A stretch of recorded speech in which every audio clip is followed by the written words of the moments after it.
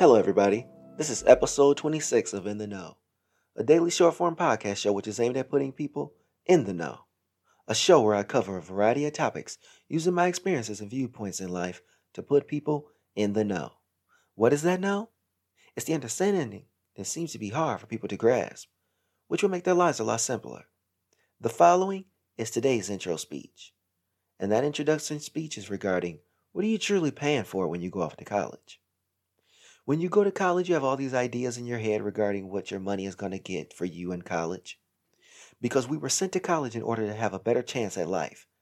And yes, people with college educations do earn more on average than people without one. But you cannot just walk out into the career field and think you're valuable to the market. So understand what you're getting out of your college education and what you're really paying for. And what are you really paying for? Let's take a look at some of the courses. When you're in school and paying for college, you have to know that these courses are going to cost. And that means a class could run $1,000 to even $3,000 per credit hour. And if a class is roughly 3 or 4 credits, that class will run you from $3,000 to $12,000. Now, $12,000 is on the high end amount, which is very few and far between. The courses that are cheaper will be more straightforward. But those more expensive classes could be classes like biology, engineering, architecture. You know, those specialized courses that you need for multiple books, computer software, not to mention the in-class needs that you don't purchase in the bookstore that are in the class. Like, for instance, in biology, you may be conducting experiments in the class that are going to be costly. And in order to cover those costs, you're going to get charged more for the class. Then in this class, you have things like the scales, chemicals, eyewear that you can get at the bookstore. Trust me, I've seen physics books, for example, and they are very, very expensive. Let's look at the dormitories as far as what you're really paying for. This is a major revenue stream for the university. And the reason being is because you as a student are not paying rent. Well, let me say that in a different way. You're paying the university to go to school, to have a place to lay your head at night. And the reason I put it that way is because when you calculate the cost of tuition, you're basically paying the university for what amounts to a studio apartment or a one-bedroom apartment in some places. And depending on the university you attend, some of these college campuses even have townhouses for the graduate students. This is an expensive experiment when attending school. What about the academic buildings? The buildings are where all the classes must be held. And that building must be paid for somehow. Well, not quite by the students. Yes, your money is paying for the buildings, and they do so by raising tuition fees. But luckily, the state themselves kick in money to the university for a lot of the building needs. But then if you're at a private institution, you're getting money from the students and hopefully gifts from alumni as part of the endowment to the university. Let's look at the sports facilities.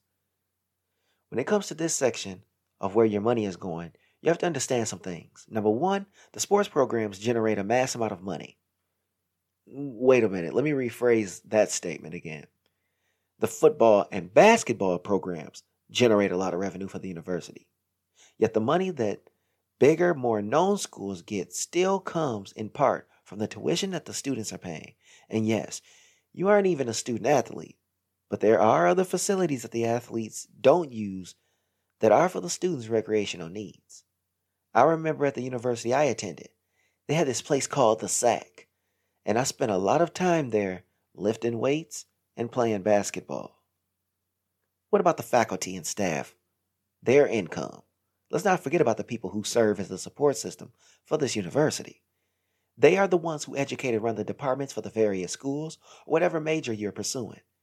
Yes, people, we do help in paying their salaries because then again, this is college, a place of higher education, but it's also a business as well. Academic services and other services. These are the various needs that serve the students, such as financial aid offices, health and wellness clinics, and even the campus police in case of emergencies. What about the grounds and maintenance? This is to make sure that the grass is cut, the bushes are sheared, the concrete walkways are kept, and picnic areas are kept clean and tidy. These are small expenses depending on the university. Some places have elaborate water fountains, rare flowers on campus, which can really drive up the cost. Now, potential careers. Here's where you pay for school the most. This is the reason you decided to come to college. You wanted to enter knowing that when you study, you will be using this education towards your future endeavors. And that is what people don't realize, is that school is not a relevant work experience. So what are you going to do when you step in society and realize that your education is not what you thought it would be? So let's look at the end statement. Why we all have to understand what we pay for in college.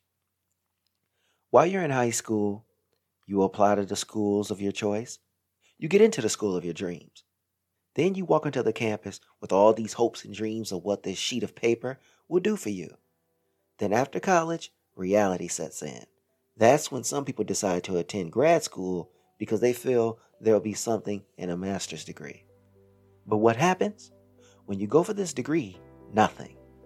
Because a college degree is not relevant work experience. You have to step out into the real world to gain experience, understanding that your degree complements your experience, not act as a substitute. So, thank you for listening to In the Know, and can't wait to bring the next episode where we talk about why there is a grading system in school.